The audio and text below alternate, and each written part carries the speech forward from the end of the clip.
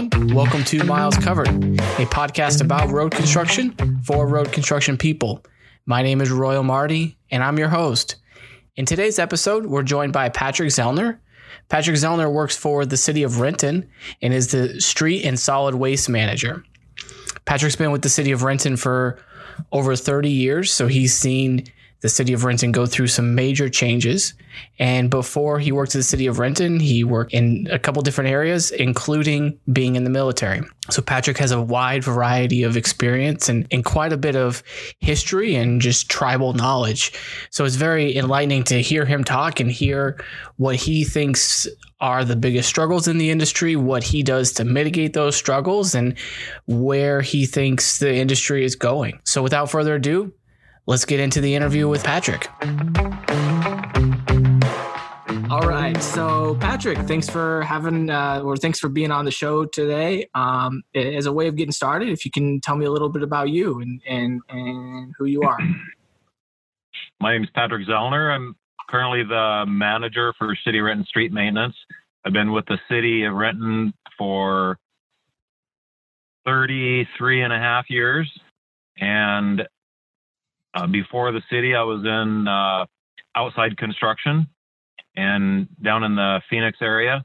So I dealt with a lot of caliche soils in the Phoenix and Arizona area, where I first started hearing about some of the enzymes and different products to try and fortify our bases. Before that, I was in the Air Force and dealt a lot back then with shoulder stabilization, runway stabilization. So even back then, there were products out there looking at what do we do to stabilize soils, material, to keep it from moving, keep it in place, or to help it shed water. And then I was stationed in South Korea for a year. My job there was runways, and we had major areas under taxiways that we rebuilt that were nothing but clay, where the clay over there is 20, 30, 40 feet deep in places. And it was quite a challenge to build taxiways on top of basically marshmallows. Yeah. Back then, the only option we had was to try and mix and add in cement into that base just to try and get it to tighten up enough where you could actually build on it. As I've moved forward in my career being in street maintenance, came here in 86 and have done a lot of experimentation. I'm all about experimenting and trying to figure out what other tool is there. No toolbox that we have has all the tools in it. And so I've constantly looked for what are the options out there for products. At one point, we started looking more at FDR, full depth reclamation plus. Yeah. With and the first thing that I found was, going back to mixing cement base in with it, and then found the enzymes and was approached kind of through Asphalt Zipper. Could we help with doing a side-by-side test? And so went ahead and did that. We did a side-by-side test of an area that was pretty bad base, very old neighborhood. Probably the pavement had been at one point a gravel road, then it was a chip seal, and then it was overlaid with asphalt. But it was still failing. And so we got down into the base. It had not a lot of clay, but there was quite a bit of clay, another area that had springs flowing through it. And so I did a side-by-side. Half of the road was FDR with enzyme, and the other side was full depth reclamation, and then mixing cement in with it, Portland cement in with it. Yeah. Both held up really well. I think the cost difference, weighed heavier to the enzyme side. Right. Cement, to mix it in that much was not necessarily cost prohibitive, but it was definitely a lot harder to mix.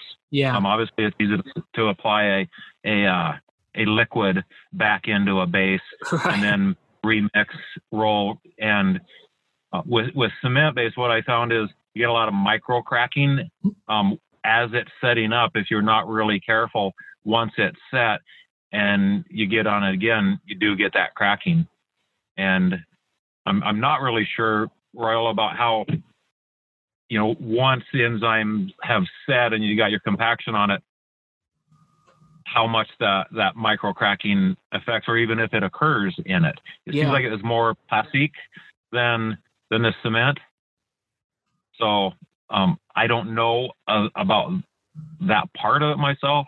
Yeah. But I do know that they, in spite of the micro cracking there, they both have held up. And that was, I believe, about 15 years ago that we did that. Wow. Maybe it was less than that. I don't know, time slipping by, but yeah, exactly. But the thing is, I'm still very interested in new ideas, new methods of stabilizing some of these roads that we've got.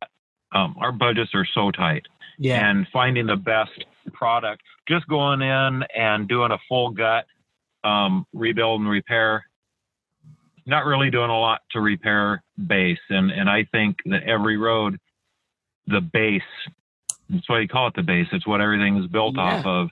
And to me, it is the most important thing. Smooth grade, equal grade, no highs, no lows. The finer aspects of the process of road building to our asphalt pave. Yeah. So in the test that you were just talking about, did you use powder cement or did you use a slurry? We use powder. You use powder, yeah. And so I have seen that they've had greater success trying to do a slurry. The equipment cleanup on that is pretty intense. Yeah. And anytime you're going ahead and adding water to a dry cement and mixing it, unless you plan it really, really well and you don't have any extra, you don't have a problem. Right. But then you have, if there is extra, you got to get rid of it. And, it's just one more cost, I think. Yeah. It's interesting. And I think it's, you've got a wide variety of experience, right? Going back to Korea, and then you were in just outside of Phoenix, and so that's the desert, and then you work your way up to Washington. So these are all very different kind of terrains and soils and stuff like that. How, when you were talking about the Korea project or the Korea runway that you helped build, how much what was the depth you were treating with cement for those runways? Do you remember? It kind of varied. It was actually taxiways where jet fighters would park. They had old Triple R rapid runway repair panels. I don't know if you remember what those panels look like. They snap block together. Okay. And they have a whole bunch of about 2-inch holes all over them. Yeah. That's what they were parking on. So when we went into that area, those spanned and floated those soft areas pretty well. Those, jets are really heavy. Right. But there was a lot of areas that were deflection, but they would move the planes randomly around on it to try and equal it out. Oh, right. but so when we went into it, we literally dug, I think the deepest hole we dug was about 6 feet, and it was still clay. And at that point, at 6 feet right there, we started hitting indications of water table. Yep. And so all we could do, we started off by putting oversized rock, crushed concrete, anything to try and fill those areas. And then when we weren't really getting a lot of good action out of that, then we started service mixing about 6 inches deep, and all we could do was spread dry cement, blade it, roll it, try and roll it, mix it as well as you could, which when you're dealing with a soft base and a blade or scrapers, and trying to either paddle mix or roll over, it was a challenge. We finally got it to stabilize enough that we were able to put pour concrete over the top of it and I assume they held up well. A guy came to work for us many years ago that had been at the same base I was, actually ended up tearing out some of the things that we had built when we were there. Yeah. I was there in 82, 83, or excuse me, 83, 84. And he didn't say it because he didn't know anything about, so I assume everything held up well. Right. But and taxiways are 10 inches thick, and they're keyed joints. Okay. But you know, it worked out well. I mean, it's a large area. We were, I think we're about right at 100 by about 400 on the one taxiway, A diamond or C diamond, and so it would be interesting to go back and see. But right, like I say, you know, you just kind of assume, you know, we were able to span everything and keep it together. Exactly. It's like at this point, like, I mean, like you said, you know, no news is good news, I guess, right? Of like, it's probably held up just fine for them. But the interesting thing about Korea was it gets very cold there. When I was there with wind chill, it was 40 below for months. And it was, what I was going to say is the clay freezes down, you know, 6-8 feet. Right. It's just crazy. Yeah. And that's and that can sometimes be a challenge for some of the concrete treated as well. It's like just going through the freeze thaw conditions and stuff like that too, of like, how do you mitigate all of that and handle all of that? So, yeah.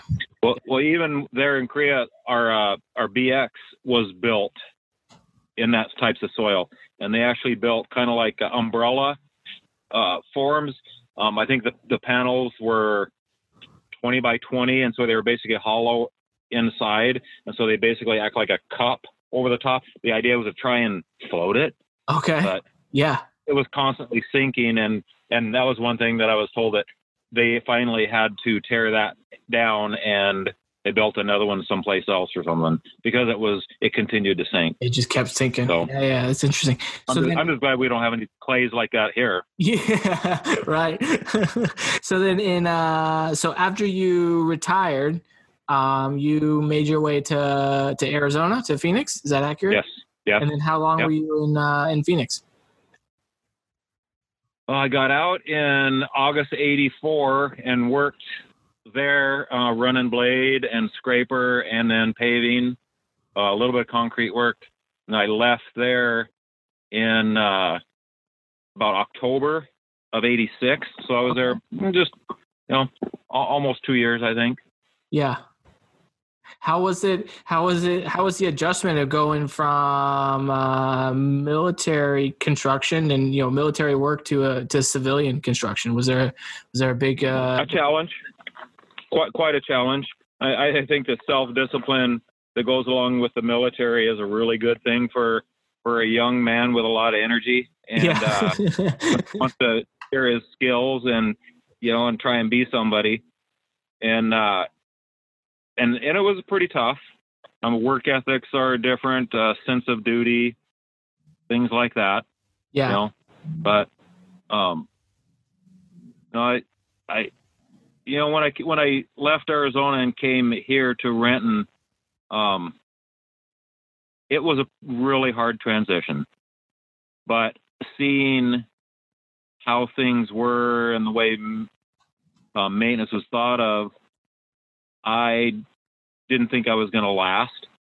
Fortunately, I became a lead here within 7 months of being here, and was able to start telling them, hey, we can do this work.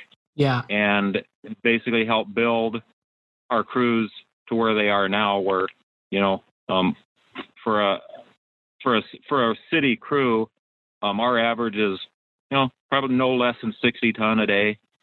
Like yesterday, the guys did, I think he said it was about 114 ton. Wow. That's a lot for a city crew. But there again, that's the asphalt zipper, which little commercial for asphalt zipper. What a phenomenal machine. You know, we've got tilt, you know, both two-way tilt angle, as well as side shift on that machine. And as well as the hydraulic actuated regrind box in it. So we're able to pulverize our asphalt really well, and it's almost reusable as it is. But it's also, we use it for mixing. So when I'm able to mix base or even mix our wrap in with the base, just doing that helps in some of our areas. Yeah. So, but having something like, either enzyme or cement, as far as fortifying, enhancing our base, again, it's just another tool in our toolbox, and when to use it and how to use it. Absolutely. So then after you left Arizona, did the job take you to Renton or something else? Well, I grew up in Arizona. Yeah. I love Arizona. It's a good place to be from, far from in the summer. And being mostly on the paving crew and even the dirt crew is just so hot down there. It's also a right to work state. So unless you get in with a union, it's a pretty tough place to compete and find the right job. Even get in with the right contractors is tough. I was happy to leave Arizona and happy to hear. I mean, I love this area. I hate the traffic, but then Washington is beautiful, and don't necessarily always agree with politics, but that's the way life is. Right. Yeah. I mean, we're in Vegas, so we have a similar climate to Phoenix, but Phoenix is on average about 5 degrees warmer than we are. And I could not imagine that some days, the days we're getting up to 115, 120, Phoenix is hotter than we are. And you're like, whew, that gets toasty. So I can understand that. Yeah. So what does your current job is? You oversee the street and waste maintenance. What does your like day-to-day kind of job and duties look like? Well, for right now, as the manager, I see myself as kind of the big picture kind of person. I'm trying to see a little further out, and the higher altitude vision of things. Trying to look long-term, long range at how do we continue our maintenance? How do we show our council and mayor, our administrators, the budget that we need in order to get our OCI rating. OCI rating is overall condition index. Some people call it as it's basically our pavement rating index. What condition our road is in compared to the next road. And right now, our commitment to the city has been to try and maintain at least a 70, and we're way under 70, and it's concerning. But a lot of it has to do with areas that we've annexed from the county. They're substandard. A lot of the roads that we annex into to become the city were chip seal roads. Chip seal roads historically were not bad, but when they maintained them, it was difficult. Once they were overlaid, at least once, you see a lot of allegation, a lot of failure areas, just because back in the day they didn't really build base. All they did was they blade something out with native and then chip seal it. Spread rock on it and chip seal it. And that's not exactly, doesn't make for a healthy road in my opinion. But so what I do now still is I oversee the street crew. The supervisor is basically in charge of the guys in the operation. I field a lot of phone calls and emails and questions and concerns. Our maintenance crews do everything from the paving to our concrete work to right-of-way mowing, vegetation spraying, sweeping. Winter, we do all of the winter ops. Yeah. Which again, we've gone heavy to chemical. We're not chemical, but we use magnesium chloride and salt. Yeah. I keep trying to reduce the amount of sand we put down. I don't want it filling up our storm drain system, and the sand grit, it helps a little bit, but I want to bust the stuff up. Yeah, get it out of there. Yeah. Yeah. Again, it's another one of those tools, Yeah. Every tool isn't optimal for every situation. So you got to have a lot of different tools. Yeah. And you got to keep them shiny. If you just leave that tool sitting in your toolbox, eventually it's going to get rusty. Exactly. So you got to take it out, sharpen it, and clean it. Yeah. Yeah, absolutely. Absolutely. And then I also manage our solid waste guys, which they're the people that go and pick up all the trash that's on the shoulders in the public right of way, dump sites. We're also tasked with picking up shopping carts and getting them out of the public right of ways. And we also, the good, one of the best parts I think is we do a lot of events for the city. I like to get the guys out to show off their vehicles and for the public to see who they are. We do. That's cool. Right now we do about 4 or 5 kids events, which the guys absolutely love. Yeah. And it's so good for the kids. I relate it back to me as a young man, sitting on the corner watching the guys start to develop the field across the street. First it was weeds, and then it was dirt, and then it became dirt piles, then it was holes in the ground, and then utilities went in, and then streets went in, and then houses started being built. And my mom always told me, so I don't remember, but she tells me that you stay away from over there. Well, she'd always catch me over eating lunch with the guys, and I had my own hard hat, and so. But I'm sure that's where my love for not only construction from dirt up has been. I see myself as a jack of all trades and a master of some. And my dad was a master of none. And I always said, I want to be a master of some trades. And so I've worked hard at that. And I like the idea of knowing a lot about a lot of things, because so many things kind of key back into other things. Absolutely.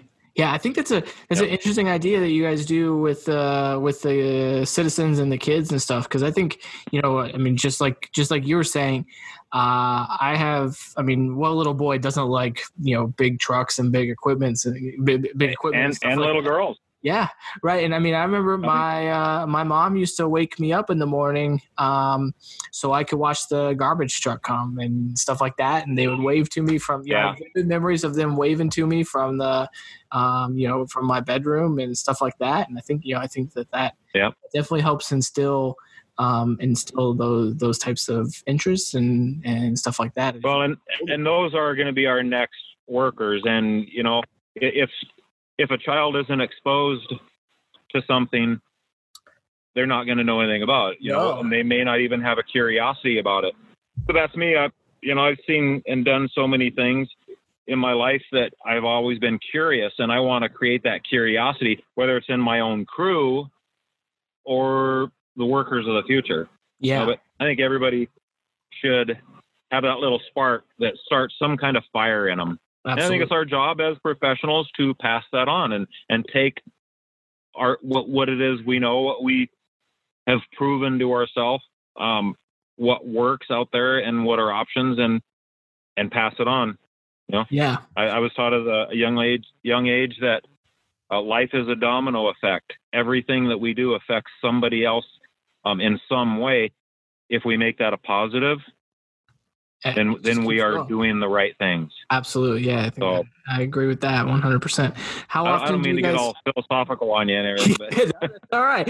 How often do you guys do those events? I think you said every quarter. Right now I think I've got 4 or 5 different events.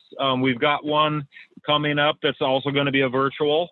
It's a story time with the library system. Yeah. And I think we're in our 3rd or 4th year. And the kids absolutely love this. We actually, one of the guys or myself or somebody from the crews will read the story about construction. And then we bring everything from the grader to a loader, a dump truck to a sweeper, a Vector truck, the camera truck. So we take all that stuff and it becomes kind of a show and tell, as well as a story time. And, we set up traffic just like it's a work zone and explain the signage and the cones to the kids. And, and they ask some great questions, and what they really want to do is they want to get up in that operator seat and honk the horn. Yeah. That's funny. And like you said, I bet the crew enjoys it too, right? I mean, the crew probably takes a lot of pride. Absolutely. The guys always come back with the biggest smiles on their face, Yeah. But like I said, with presenting our passion to kids, you're kind of giving them that spark. And I always hope that spark creates a fire of desire in somebody. If anything, curiosity. And, I think it's something that I think we should all be obligated to give back. Yeah. I feel very fortunate in my life coming from where I've come in the, middle of nowhere and nothing to where I am. It takes a lot of work, but I feel very honored that people have shared with me. And, I've stolen a lot of things from people that didn't want to teach me anything. Yeah. That's just watching. That's my curiosity. I want to be as good or better than you. And that's been my mantra all my life, but yeah. And just, and reciprocate that and pass that on and stuff like that. I think that's a good point. I talk to a lot of people in the industry that have big troubles finding help, finding help to fill the positions and stuff like that. And obviously,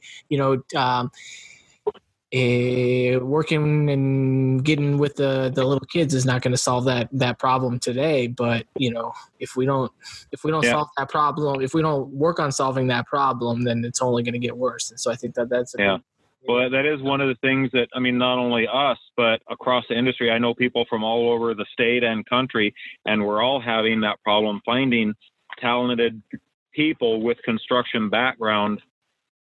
We're at the point of asking people, I want at least two: asphalt, concrete, or heavy equipment, or trucks, or CDL, and all of those to get people that have, a good solid construction background, or just asphalt, or just concrete work, or just heavy equipment, or they have a CDL.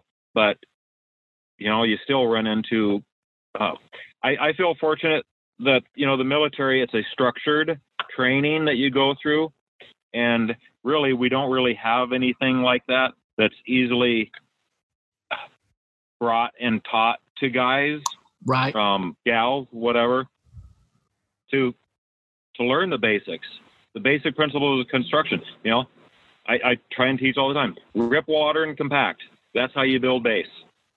And to see people building roads without putting water in them before they're rolling, trying to compact dry material, it don't work. Right. That's not going to work. That's not going to go anywhere for you, right?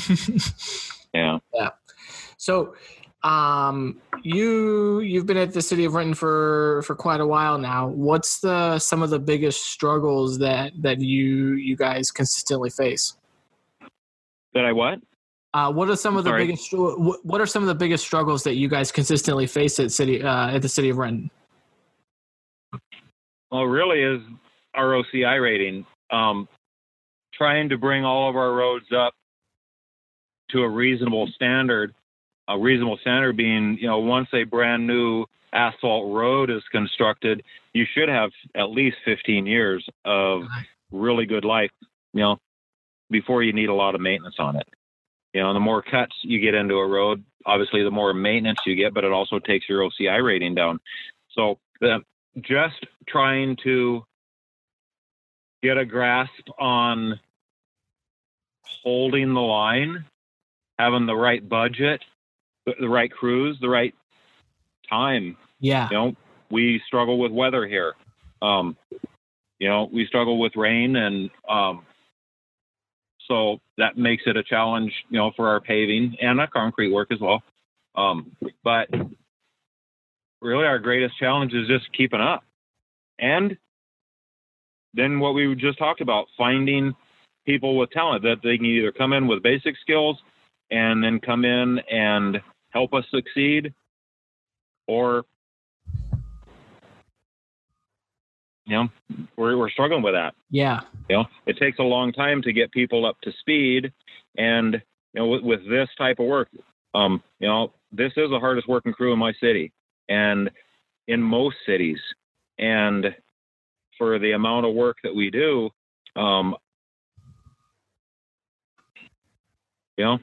it's a tough one when you it seems like you're constantly training, constantly hiring and rehiring. In the last 3 years, I have hired and rehired, I believe 14 positions, had to let 2 people go. So I think about 16 different people over the last 3 years of an 18-man crew.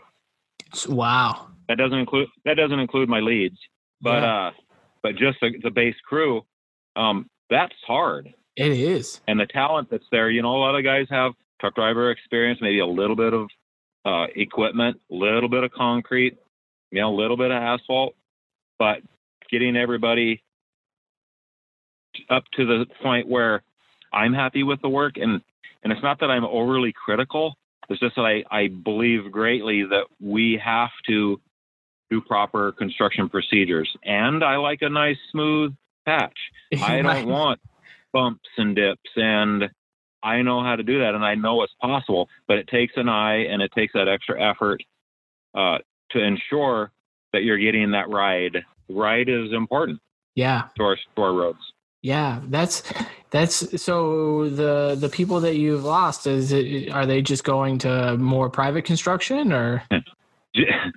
Generally, and I get teased all the time, generally they go to the water department or the sewer department or service water.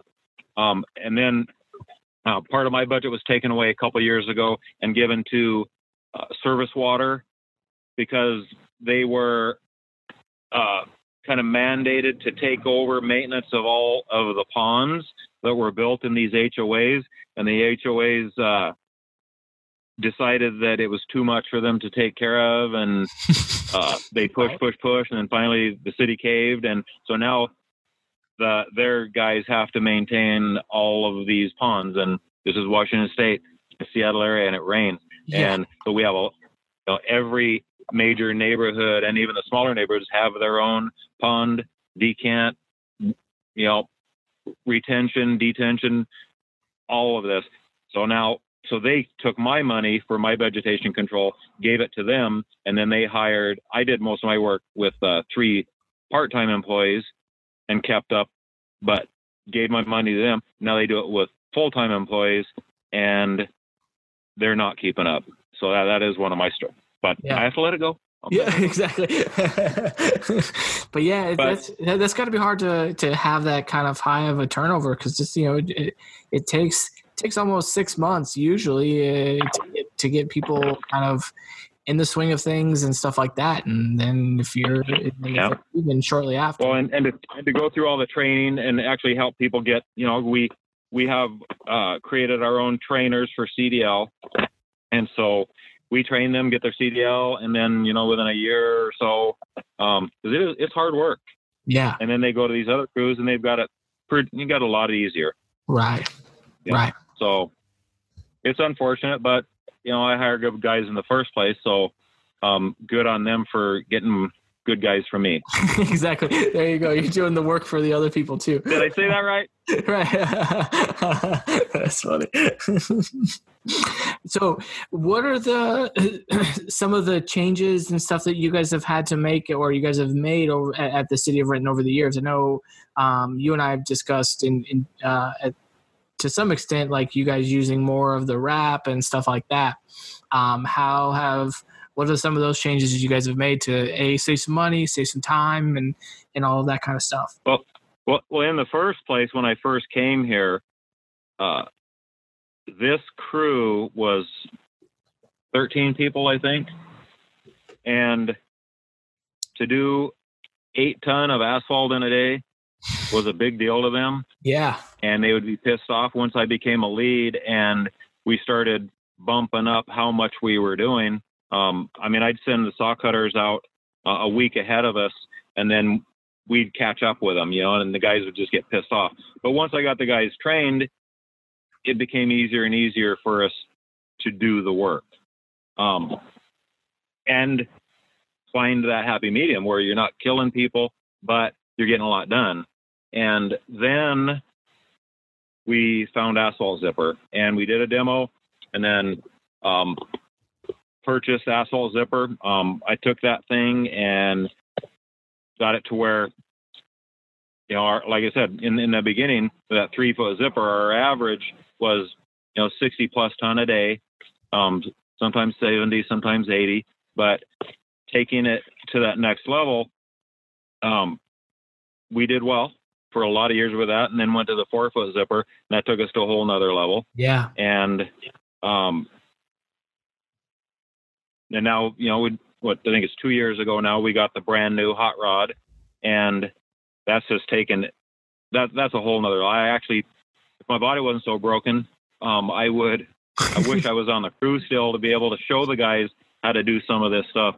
My hands are kind of tight as far as being able to actually get out and do the work with them anymore. Because management and labor and union and stuff, but I still get out and I'm still teaching and trying to help people understand the importance of proper procedure and material and thought.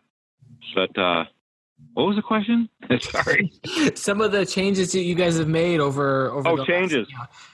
It's been phenomenal. Having become a lead, I was able to make suggestions. At one point, I was given permission to experiment, and I did a lot of experimenting, built a lot of things myself to try and make things easier and safer for us to do our work, to be able to be more mobile. But the changes from where we were when I first got here, it's night and day. Yeah. If things had kept on the way they were when I first got here, I wouldn't be here. If I hadn't been able to be a part, I'm honored to be a part of it. And, unfortunately for the guys behind me, kind of set the standard. Yeah. But we have industry standards that we have to get by. And that's part of the problem I see across industry is the training part of that. We have a lot of seminars in here and this and that. But as far as like a formalized training on basic road construction, there really isn't a lot out there. Right. And hands-on, and actually then, getting guys to be able to put all the concepts together and use the tools and make and build really good base and roads. So the challenges, more challenges were, the winter operations. When I first came here, all they did was sand. Everywhere was sand. So when you've got, potentially 3 to 4 months of freezing or snow, ran off and on, and you never know, it's kind of hit and miss here. You get a lot of cold weather, a lot of temps, a lot of freezing, snow here, a couple weeks later, snow, I did so much experimentation with all of the different products out there for de-icing and I-icing, which is how I got to mag chloride, and it served us very well. Several years ago, city of Seattle, we had a pretty nasty snowstorm. That winter, city of Seattle got an F, and I think a lot of people in their transportation got fired. We got an A that year. Wow, that's great. And I think that was the second year we had done freeze guard mag chloride. The mag, and still to this day, people after winter will call and they'll talk about something else, and they'll say, "Oh, by the way, I can really tell when I get into Renton because the streets look really good." That's a great compliment. But but that's the level of effort, and I'm able to do a lot of training with the guys, especially the new guys, on the hows and whats and whys of using the products. Yeah. And and way back then too, with all the sand that went down, we had several main arterials that would flood. When the heavy rain season, they would flood. Right. So a lot of those areas, those pipes might have had 2 or 3 inches left in the tops of those pipes that wasn't just filled with sand and material and the natural silts and the natural road debris. Yeah. But so now that's no longer a concern. I have a 2-week commitment. Any sand that we put down within 2 weeks we will have it swept up. That's great. And yeah, but it's necessary that we have those guarantees for different work groups and relationships, because one affects the other. Right. You said expectations and all of that. Yeah. Well, I think of what other changes. Oh, go ahead. Yeah, I was just saying, I think this has been great. You know, I think there's been a lot of interesting things to hear that you guys are doing, and you know, and obviously one of the bigger ones that we talked about was the kind of the getting the community and the children involved and stuff. And I think that's very unique and very very good. And I think that there's a lot of takeaways from this conversation for many people. So I appreciate your time. And well, and I do want to say one other thing too. If you got the time. Oh, absolutely, yeah. You know, I've been a member of APWA for a lot of years, and at one point, a bunch of us in the area, other cities, we were just having little meetings every once in a while, just talking about our maintenance procedures. And I would offer training to other cities to come in. We'll teach you how to pave. You know, if you want to learn more about concrete or ADA wheelchair ramps, willing, you know, send your guys, and they can work right alongside with our guys. And we did that for quite a while. Well, then APWA saw what we were doing, and they invited us into the state chapter as operation maintenance and asked us what we could bring. And that's when we brought the heavy equipment rodeo back to the state of Washington. Oh. And so we've been doing it for 12 years now, I think 11, 12 years. And now the national is also, has started the national heavy equipment rodeo, in spite of the one they do in Colorado, which kind of is a spinoff of what it used to be. But now APWA itself is doing them, and I'm actually on that committee too. Oh, that's great. But the recognition of our maintenance workers, I think, is really important. Our guys are emergency first responders. We're usually often the first ones in and the last ones out. We got to clean up the mess. We got to try and make it so people can drive through and get to where they're going. So my hat's off and my kudos to all the maintenance workers out there. They risk their life on a daily basis. I'm working right next to traffic. The infrastructure that our guys take care of is not done by little magic overnight. By robots or anything like that, right? That's actually physical work that goes on by individuals.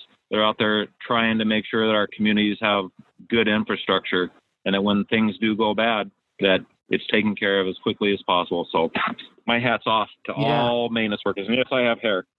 Yeah, absolutely. I think, you know, I say it a lot that we here in the U.S., we take our infrastructure for granted. And, you know, I think a lot of people don't understand the amount of work, the amount of effort and energy that goes into, you know, just repaving a road, you know, but there's a lot of work that goes into it, and let alone building a whole new road and doing all the winter maintenance and stuff like that. So it's a very good point to bring up. Yeah.